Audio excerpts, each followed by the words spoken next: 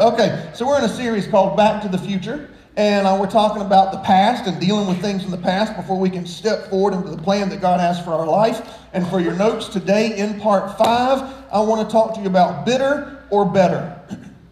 Bitter or better. And this goes along a little bit with last week as well. Bitter or better. So, you cannot live on earth without having relationships. You can't be born unless you have parents, whether they were good parents or bad parents. You can't have children without being in their life for some period of time, if not forever. You cannot fall in love unless you choose to have a relationship. You can't work anywhere unless you choose to have a relationship with somebody. And so knowing that we have these people around us and that they all have free wills, that also means that we are opening up ourselves to be hurt.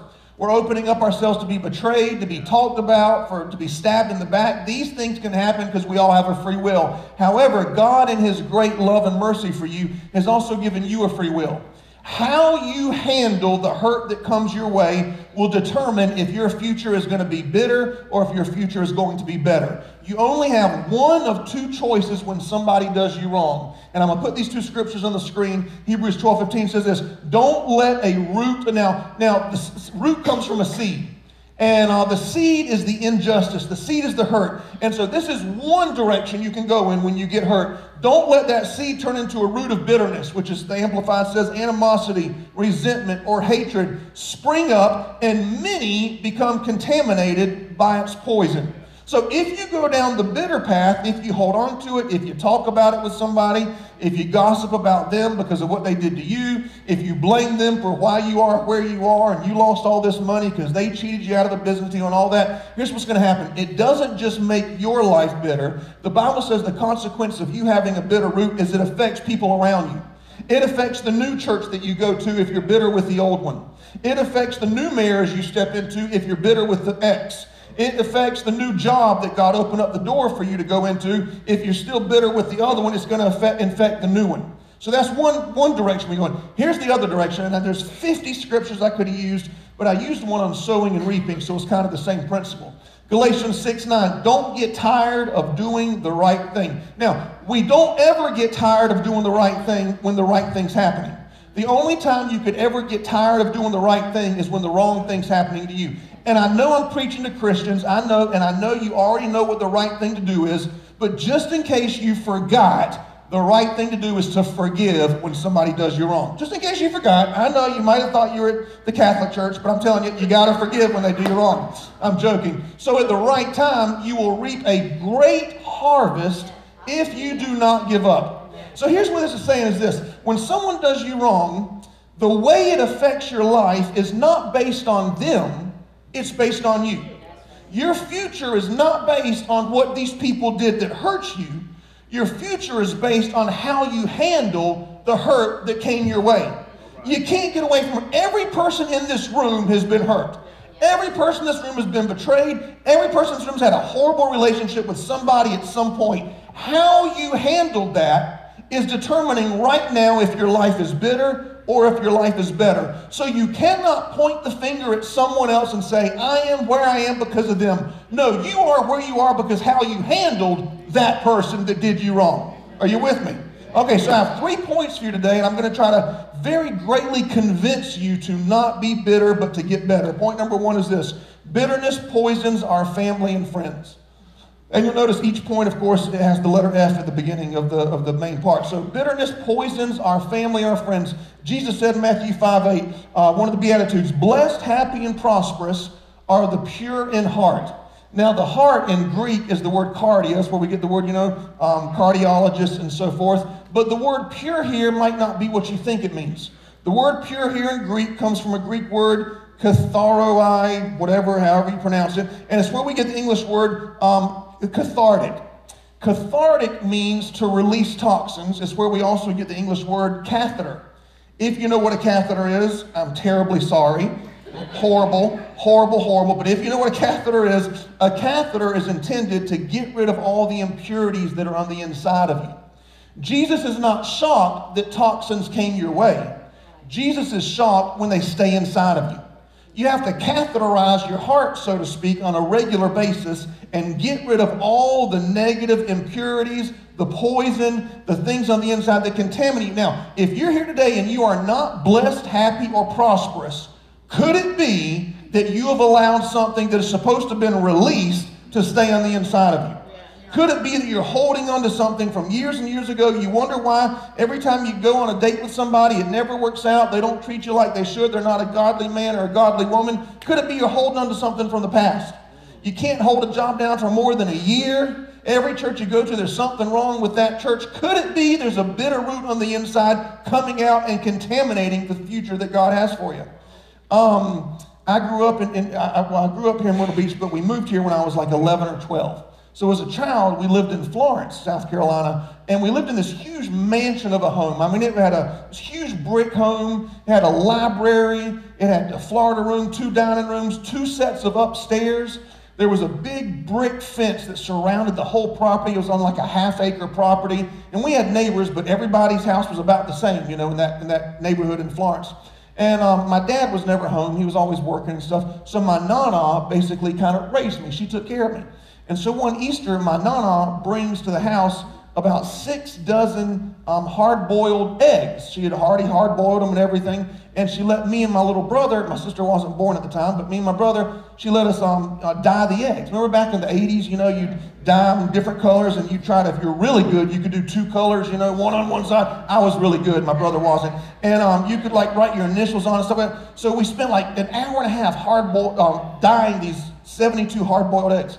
My nana said, okay, kids, I'm going to go outside and hide the eggs, and then we'll have an Easter egg hunt. Y'all come find them. We thought that's great. So she went out there for 30 minutes, and this big piece of property had landscape galore. I mean, there was beautiful landscape all over the place. And so she hid it in every bit of monkey grass and in the middle of a bush. All over these eggs were around. So she said, okay, it's time to go find the eggs. So me and my brother, we go outside, and after about 30 minutes, we're exhausted. I found like 8 eggs. He found like 4 eggs. My nana just hit them really, really good, you know. So we're done, and the night's over, and we thought, okay, we're done. You know, we're going to bed. Everything's done. We didn't think about the 50-something hard-boiled eggs all over the property. For the next 3 to 4 weeks, every friend, every family member that came to our house, the first thing they said when they got out of their car was, man, something stinks. My dad was so ticked off. When he finally came home from work one day, he said, what is that? I said, well, I guess it's the eggs that Nana. He said, well, find those eggs. I was like, we tried. It was an Easter egg hunt. That was the whole point. We couldn't find them. He said, well, call your Nana and ask where they are. I called Nana and said, I don't know where I put them. I just hid them. I hid them from myself. My dad said, well, follow your nose and try to get rid of them. Man, you couldn't even tell where one was at because the whole place stunk. The reason it stunk so bad is because there was something bitter that we did not dispose of properly. And you know, if there's something on the inside of you that you have not disposed of properly, it'll stink up your whole life. And you can blame the person that hurt you, and you can blame your past, but the choice is yours for how you handle the hurts and pains that come your way. In Genesis chapter 25, Jacob deceived his twin brother Esau into selling him his birthright. It was a horrible thing to do. He basically stole millions of dollars from his, brother for just, pennies on the dollar. In Genesis 27, Jacob lies to his dad when he's on his deathbed, and then he cheats his brother again out of the double portion blessing, which was the whole inheritance that was supposed to be for him. This Jacob was a horrible guy. I mean, he was a cheater, a liar. He was just a bad guy. In chapter 28, he runs for his life. And here's why he ran for his life, because Esau was going to kill him, first of all. But the Bible describes Esau, his twin brother, as a skilled hunter. Now, if you rip off a skilled golfer and he wants to fight you, you don't really think much of it. But when a skilled hunter is looking for you, that's when you run for your life. So these bad things kept happening to Jacob. He reaped what he sowed. Someone ripped him off, did him wrong. Finally, in Genesis 32, Jacob repents to God. For years, Jacob and Esau, these two brothers, lived estranged. Now that Jacob's heart is right, he wants to come back home to be with his family, but he's scared to death of his brother Esau. So he sends a letter ahead of time saying, can we meet somewhere? Can we kind of talk about this? Esau agrees. They travel a long way with their family. Esau actually has 400 men with him. Jacob's got his wife, his kids, and a few other people. And when they go to meet in Genesis 33:1, it says, Jacob looked and saw Esau coming with 400 men. So Jacob left everyone, including his son. It's very important that you remember this for the end of the sermon, that he specifically mentions he took his little son Joseph and he left him with his family and his wife, and he said, y'all stay over here on this side of the stream. I have to go over here and I have to meet my brother Esau. Basically what he was doing, he's saying, you know what? I'm about to be killed most likely. If he doesn't kill me, maybe I'll be his slave for 20 or 30 years to pay back everything I've stolen from him. I mean, years of cheating this family member, years, and now he's going to meet him face to face. So he tells his son, hey, just stay over here. And I can imagine he says, just cover up your eyes. It'll be okay. I promise we're going to be okay. Don't worry about it. And little Joseph has probably got his fingers over his face and he's crying, probably reaching out for his father. His dad's waving him. Because if they kill him, then they're just going to run and flee. So at least this child and his wife doesn't get hurt. So Esau's getting closer and closer and closer, and I can imagine Jacob just braces for the punch or the stab, or are they going to behead him? What are they going to do? And the closer Esau gets, what Jacob thought was going to happen isn't what really happened. In verse 4 it says, Esau ran to Jacob and he embraced him. He threw his arms around his neck and he kissed him and he wept. The Bible says, then Esau ran across the stream and he hugged Jacob's wife and he picked Joseph up and said, oh, I'm so glad to meet you. You're such a cute little man. I can't believe that you're my nephew. On it went. In verse 10 it says, Jacob said to Esau, seeing your face is as if I've seen the smile of God. Now, there's something in theology called the law of first mention. It's where theologians, they look in the Bible and they find the first time something happened on earth or between God and man. And they usually use this principle, the law of first mention, with very, very deep things, okay? But I'm using it for something that's not as deep as what they might use it for. I'm using it for this because it's the first time, and I think the only time I've ever seen this. We know the Bible says we can be the hands of God, we can be the feet of God, we can be the mouthpiece of God and encourage somebody. The only time I've ever seen in the Bible where we can actually be the smile of God. It's not whenever somebody gave, thousands of dollars away. It's not when somebody, read their whole Bible from Genesis to Revelation and God smiles. What was the smile of God? It was when somebody gave mercy to a person who didn't deserve it.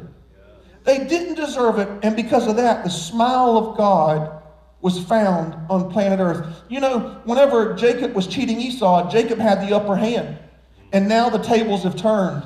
Now Esau's got the upper hand with 400 men. He could have killed Jacob just like that. But you realize if you study, the 400 men were actually there to protect Jacob and his family as they traveled through the wilderness a long distance to come back home. Here's the point. If you can't show mercy now, you'll never be blessed with the upper hand later. If you think that God's going to turn things around for you and get you into a great place of prosperity and do good things, it'll never happen. He can't trust you with that type of promotion if you can't give mercy to somebody right now who doesn't deserve it. I read a true story about this famous billionaire with a B. He and his siblings for about 20, 25 years were totally estranged. Their relationship was nothing. They did not talk. They did not see each other. There was a bad business deal, a few decades ago, and somehow when all the siblings went in on it, only one sibling came out on top and the rest lost money. And now this billionaire brother, they don't talk to him, but they see him on the news and he's famous and that kind of thing. Well, one day their 80-year-old mom got in a car wreck and she was rushed to the hospital. She was in a coma. And so all the siblings, all the kids, they all flew in from all over the world to be there with their mom who's laid in the hospital. Once all the siblings arrived there in the hospital, including the billionaire brother, he stood up and he said to everybody, I want y'all to know I'm sorry for my part, and I want us to start anew, and I want us to start afresh. In that moment, all the siblings cried, they hugged each other, they were so excited, all ready to go forward, except for one of the brothers. One of the brothers looked and said, I cannot forgive you. I cannot let go of what happened all those years ago. And he walked out. For the next several months, the mother stayed in the coma. There in the hospital, the siblings would come at different times, night and day, to visit her, One day, the brother who just could not forgive, he and his wife and kids were at their local church, and the pastor preached on bitterness and how important it is to forgive. After he got out of church, he sent a text to all of his siblings asking them to meet at the hospital, including the billionaire brother. When they all got there, this one brother said, you know what? I think I can forgive, and I do want to start over. They all hugged, they all embraced each other, tears in their eyes. The very next morning, the mother died.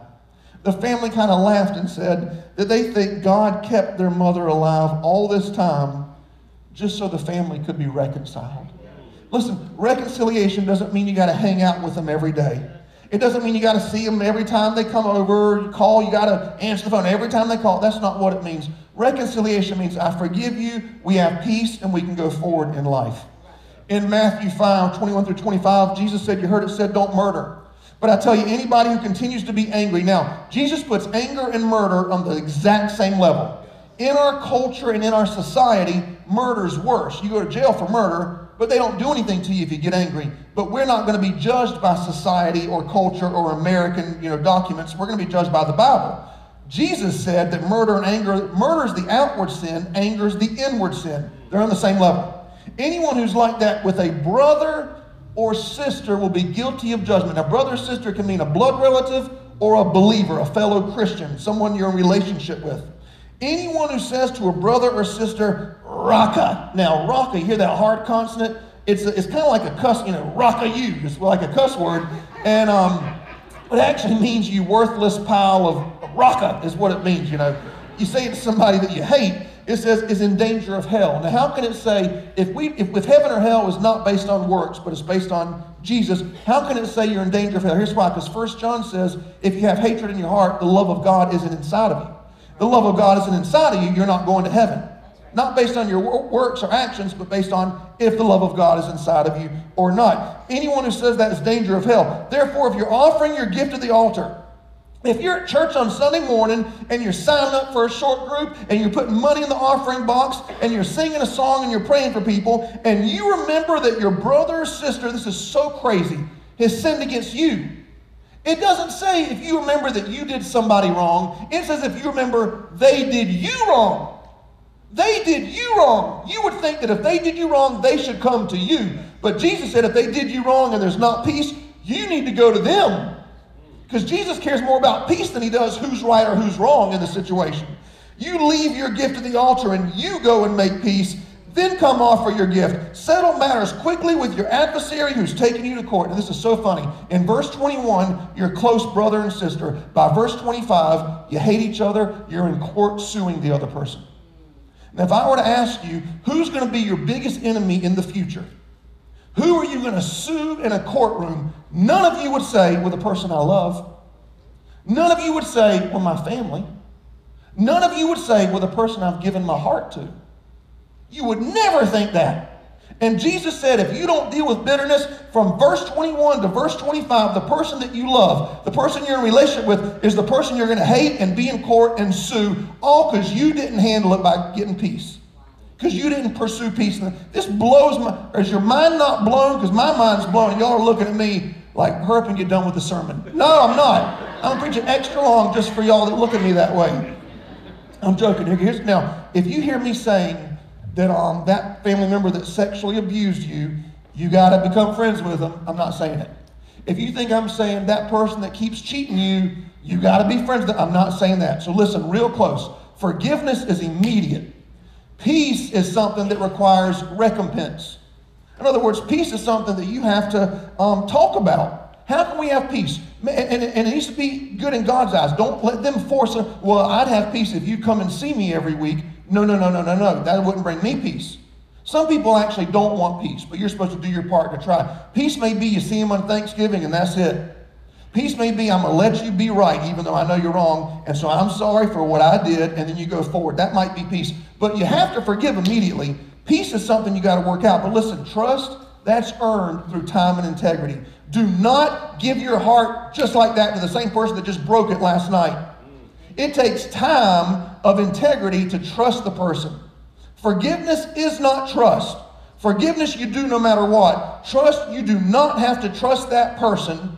Esau and Jacob, they didn't get back in relationship till God changed Jacob's heart. Jacob had to repent. He had to go through hell on earth for God to change him, and then reconciliation occurred. So make sure we're on the same page with that, okay, with family and friends. Number 2, bitterness poisons our future. Bitterness poisons our future. Another beatitude, Matthew 5:7, blessed, happy, prosperous are the merciful, for they shall receive mercy. If you're here today and you are not blessed, happy, and prosperous, do not point the finger at your ex-wife or ex-husband and say it's because of them. If you're not blessed, happy, and prosperous, do not say, well, my business partner that cheated me, that's why I'm not prospering. No, you're not prospering because you didn't show mercy. Jesus is more powerful than your enemy. Whenever you blame anybody for the things that happen in your life, you need to point at yourself, because how you responded to that is why you are where you are today. It's not because of what they did. I wish if I could get this point through every person that I know, I think it would be life-changing. It is not because of what they did. It's because of how you handled what they did to you. Amen. They have a free will, and you do too. And if you choose bitterness, you are just as bad as them. Because they're both, whatever they did to you that's a sin is just as bad as the unforgiveness in your heart that's a sin.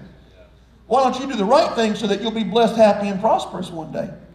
There's a true story about a man named Adolf Coors III.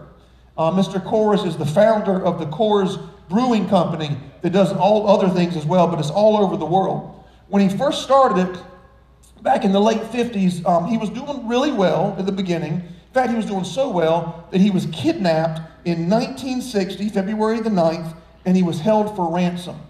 The authorities got involved, and they tried to pay the ransom with the family, and it didn't work out. And long story short, 7 months after he was kidnapped, his body was found on the side of a mountain with bullets all through it. They caught the guy that did it. His name was Joseph Corbett. He was convicted for the crime and sentenced to life in prison.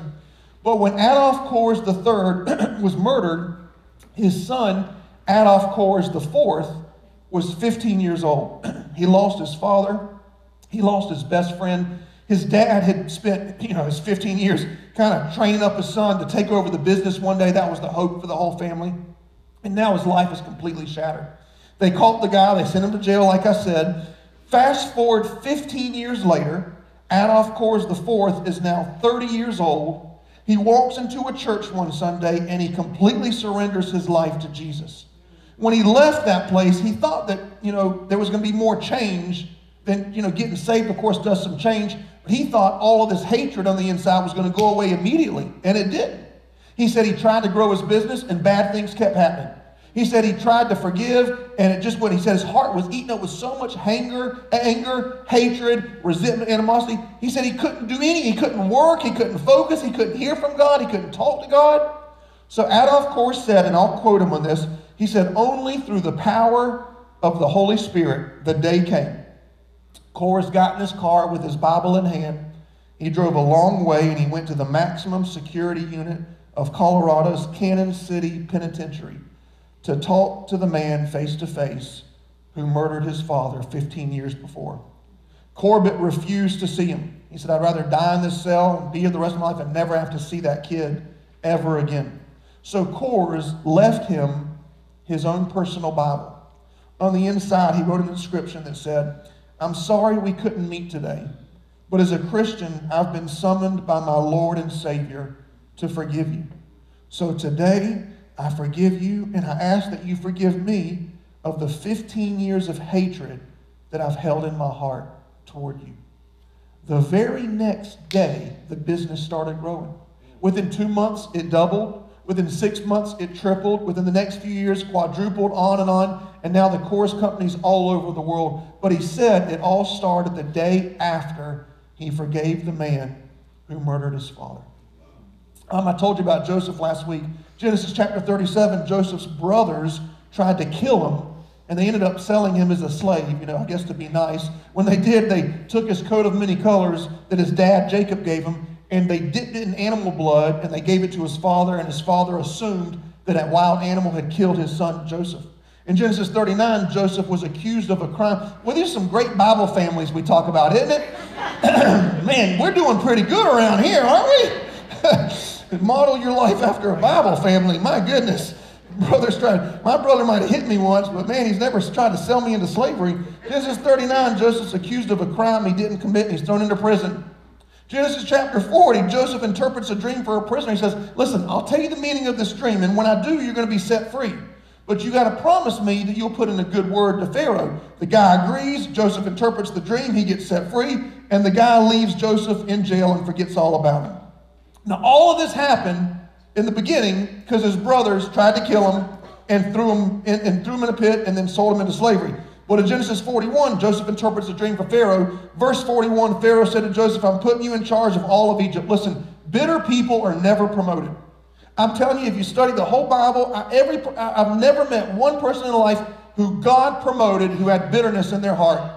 You meet people and you say, and within 5 minutes they tell you about something bad that somebody did to them. Well, if my ex-husband had done this, I would, or, I'm divorced because they did this to me and all, whatever it is. It's like, my God, don't you want God to promote you? And I know people that are promoted in life by their own hand, and they're miserable.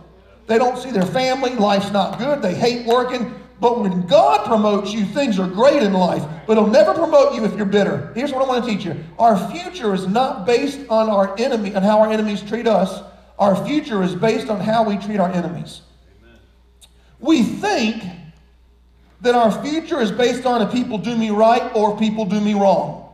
If this person does me right, I'll do great. If this person does me wrong, I'm not going to do good. No. Your future is based on how you respond to everything that comes your way in life.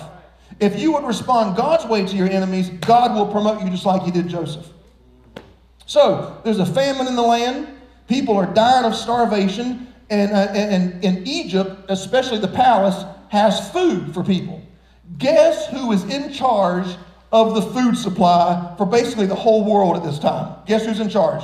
Joseph's in charge. Man, the tables turned again. Genesis 42, 2-9. Jacob, their father, learned there was grain in Egypt, so he sent his sons, he sent 10 of them to buy grain. Now Joseph was ruler over the land, and Joseph was in charge of the grain. Remember, at one point, Joseph's in the pit, and the brothers are in charge. Now Joseph's in charge, and the same ones that stole years of his life, now they're in the pit, so to speak. And it says this, they didn't recognize him. Because Joseph was wearing Egyptian garment. It'd been 22 years since they saw their brother. And Joseph's grown up, he's got a wig on, makeup, and he's speaking Egyptian, and he's using an interpreter, even though he knows what they're saying, he speaks their language. It says they didn't recognize Joseph, but when he saw his brothers, he remembered his dream. When he saw his brothers, he did not remember the pain. He did not remember the hatred and anger he had toward them. He did not remember how they stole years of his life. When he saw them, here's what he remembered. He remembered that God told him, I'm going to promote you in a really great way. I'm going to do great things in your future. He remembered his dream. Your dream has to be more powerful than your anger. Now, I'm going to tell you just real quick in 30 seconds how to let this happen. You need to join a church, serve God, build the kingdom, use your gifts for Jesus, and stop thinking about yourself. Because every time you think about yourself, you're only thinking about your problems. Every time. But when you're part of a family and a group and your goal is, how can I serve Jesus today? How can I be a blessing? How can I build His kingdom? I promise you, God will always promise. And what you're doing when you do that is, all that those nasty toxins on the inside, they're being filtered out. Yes. But when you think about yourself and your mind's on yourself and you just want to come here just to get and not to give, what you're doing is you're putting more toxins on the inside. You got to catheterize yourself, man. Catheterize yourself. Get that stuff out. That's what happens when you get catheterized. I'm just kidding. I don't think it's happened. I don't remember. They might have put me to sleep. I don't remember. Anyway, where am I at? Okay, so listen. Can you forgive somebody who stole years of your life, but listen, and they never asked you for forgiveness? They never say, I'm sorry. Now, if you can do that, then God can trust you with the big future. But the reason some of y'all are not happy, blessed, and prosperous isn't because of God, it's not the devil, and it's not your enemies. It's because of you. If your dream that what God wants to use you for, if that is what is swelling up in your heart, then there's no room for the bitterness or the anger or the resentment. Point number 3 is this: bitterness poisons our faith. Our faith, Mark 11:25. When you pray, now let me remind you what prayer is, okay? Prayer is you hearing from God and declaring it on earth, and prayer is talking to God, listening. It's a relationship with God. Here's what it says. Whenever you have this relationship with God, if you have anything against anyone, forgive him, drop it, let it go, so your Father in heaven will also forgive you. Notice, you can't even hear from God when your heart's not pure. And the reason some of you got to go to a prophet every single week to hear from God is because there's something in whenever you hear from a prophet, like we have in our church, whenever you hear from me on Sunday morning, I should never tell you something you don't know. I should confirm what God has already told you in your spirit. If you're going to a prophet, pastor, teacher, whoever it is, it should be, you know what? That is what God has told me that before. I spent time with God a few weeks ago. He said the same exact thing. It should always confirm. Mark 11:25, we just read Genesis. Okay, so Joseph tells his brothers in Egyptian, he says, I bet y'all are spies. Y'all are spies. Y'all are spies. And they say this in verse 13. They say, we are not spies. We are 12 sons of Jacob. There's 10 of them there, and here's what they said. One brother's dead. They're talking about Joseph to his face. You're dead is what they're saying, right? The other brother, Benjamin, he's the youngest. He's with our father. So Joseph says this through the interpreter. I'll know you're not spies if you go get Benjamin, and then all of you come back. I'll know you're telling the truth. So they go back home, and they tell their father, Jacob, listen, we talked to the guy that's in charge of the food. He'll give us food, but we all have to go back, including little Benjamin. In verse 38, Jacob says this, I can't let go. I can't let go of the past. I know God's asking me to step out in faith, but I'm so afraid that what happened in the past is going to happen again, so I can't do it. I'd rather just play it safe. I'd rather just stay where I'm at. I can't let go of Benjamin. His brother's dead, and I can't let that happen to him. Joseph, my other son, died.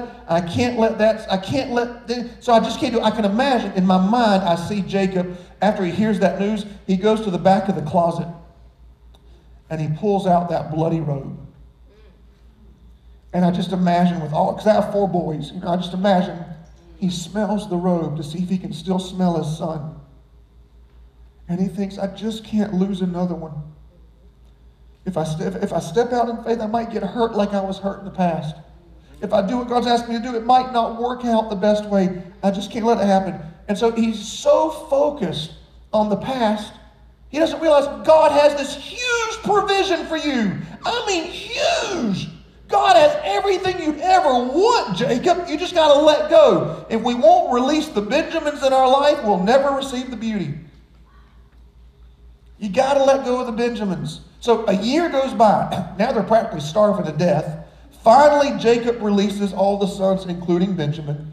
Joseph has a huge feast prepared for them. In Genesis 45:3, Joseph said to his brothers, I am Joseph, whom you sold. His brothers were stunned, to say the least, right? They're seeing a ghost before their eyes. Joseph takes off his wig, his makeup. Joseph says, don't blame yourself. God sent me here to save the lives of our family. Now, I want you to stay with me for 1 second, okay? Here's what I think happened. We don't know if this happened. This is my imagination. My imagination.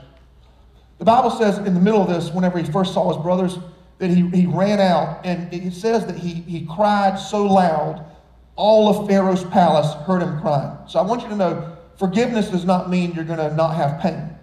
I just want you to know you can still hurt and forgive. Okay, so he's crying his eyes out, but he's forgiving. I'd imagine when he went back there, he said, God, how can I forgive them for what they did to me? How can I let go of this? I could have them all beheaded with a snap of my finger, and you want me to forgive them? And I think Joseph had this memory, this flashback. He's a little boy. His father, Jacob, says, son, stay over here. Your dad's been a really bad man. He's cheated, he's lied. And I'm about to go face your uncle, who I stole so much from him.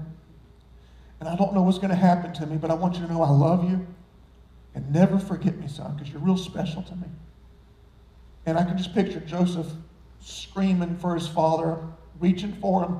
And his mom's holding him back, saying, it's going to be okay. Just pray. God's going to take care of him.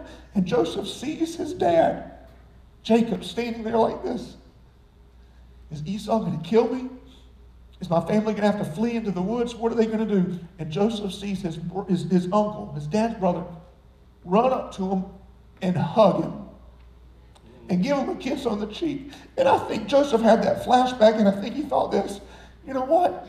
If my uncle can forgive my father for all that he did to him, then I can forgive my brothers for what they did to me.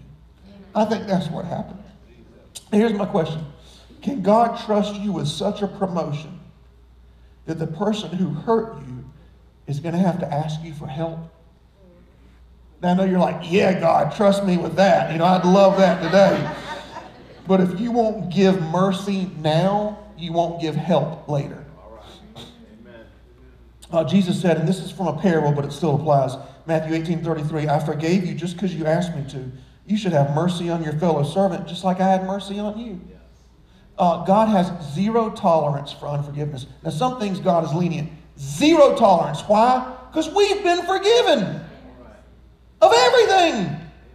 I know you don't think that you've ever hurt anybody, but you have, okay?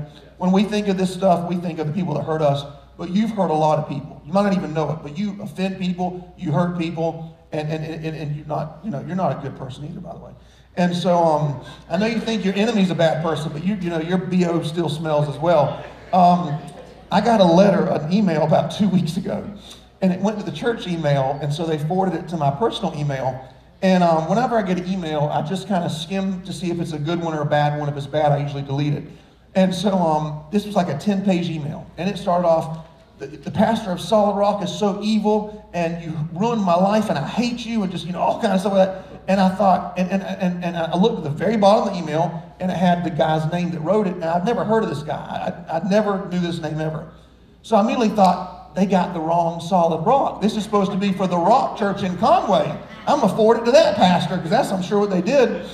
And then I thought, well, you know what? That pastor is incredibly nice. So I'm meaner than he is, so it can't be that. Then I thought, maybe it's that Solid Rock Baptist. They took our name after we started our church. It has to be that pastor. Well, then I looked and I saw my name in the middle of this email, and I thought, what is this? What is this? So I read it, and this guy was saying, 12 years ago, you hurt me so bad. Every day of my life for the past 12 years, I've thought about what you did to me. You ruined me. You destroyed me. I hate, just on and on. Went, I'm never going to think of you ever again after this day. I'm done with it. Just on and on. He went, horrible, horrible thing. I thought, oh, who is this guy? 12 years ago, who is he? And then I looked at the email address, and it had the letters M-O-N-K in it, Monk. And then it occurred to me what happened, what the situation was. Years ago, 12 years ago, I was preaching in a little storefront church, and this guy who had been in a monastery for like 25 years, away from society, no TV, no internet, nothing like that, he comes to church and doesn't know anything about anything. And he only came a few weeks. And I see him one day in service, I see him hug a young teenage boy inappropriately. And I thought, and he kind of patted the guy on his backside. And I thought, did I just see what I just saw? And I looked at him really good, And then the next Sunday, he did the same thing again to another young man. And now, I don't remember what I did. Okay, I don't remember. If I remembered, I'd tell you the truth, but I don't remember what I did. I'm sure I started the sentence out with Raka, is what I think I said when the first thing was. I'm sure I grabbed him by his shirt and I yanked him in my office, and I'm sure I said, what do you, you just, no. And I do remember him crying. I do remember him saying something to the effect of, well, American football coaches do that to their players. You're not an American football coach. What do you think? This is church. You can't do that. Whatever I said to him, it hurt him so bad he left, and I never saw him again, ever, and I don't remember his name. Never. Then he writes me this email, for 12 years, I've thought about this, and okay, here's the point. First of all, he needs to forgive. He's bitter. Okay, that's the first thing. Here's the second thing is, I hurt him so bad, for 12 years he's been angry, and I had no idea I did it. No idea. I never thought about it, not once after that day. Do you know there's somebody else I actually hurt? In fact, I hurt this one guy so bad. I did him so wrong that he had to hang on a cross and give his life for me. That's how bad I did him wrong. And do you know, before I ever asked him to forgive me, do you know what he said in Luke 23:34? Father, forgive them. They don't even know what they do. I never even asked forgiveness, and he already forgave me. A person who cannot forgive is a person who's forgotten what they've been forgiven of. If you want to know whether or not you should forgive that person, let me ask you this. Do you want Jesus to forgive you? Yes. Because let me tell you, especially Betty, she needs some forgiveness. Terribly. Okay, let's bow our heads and let's go to the Lord in prayer.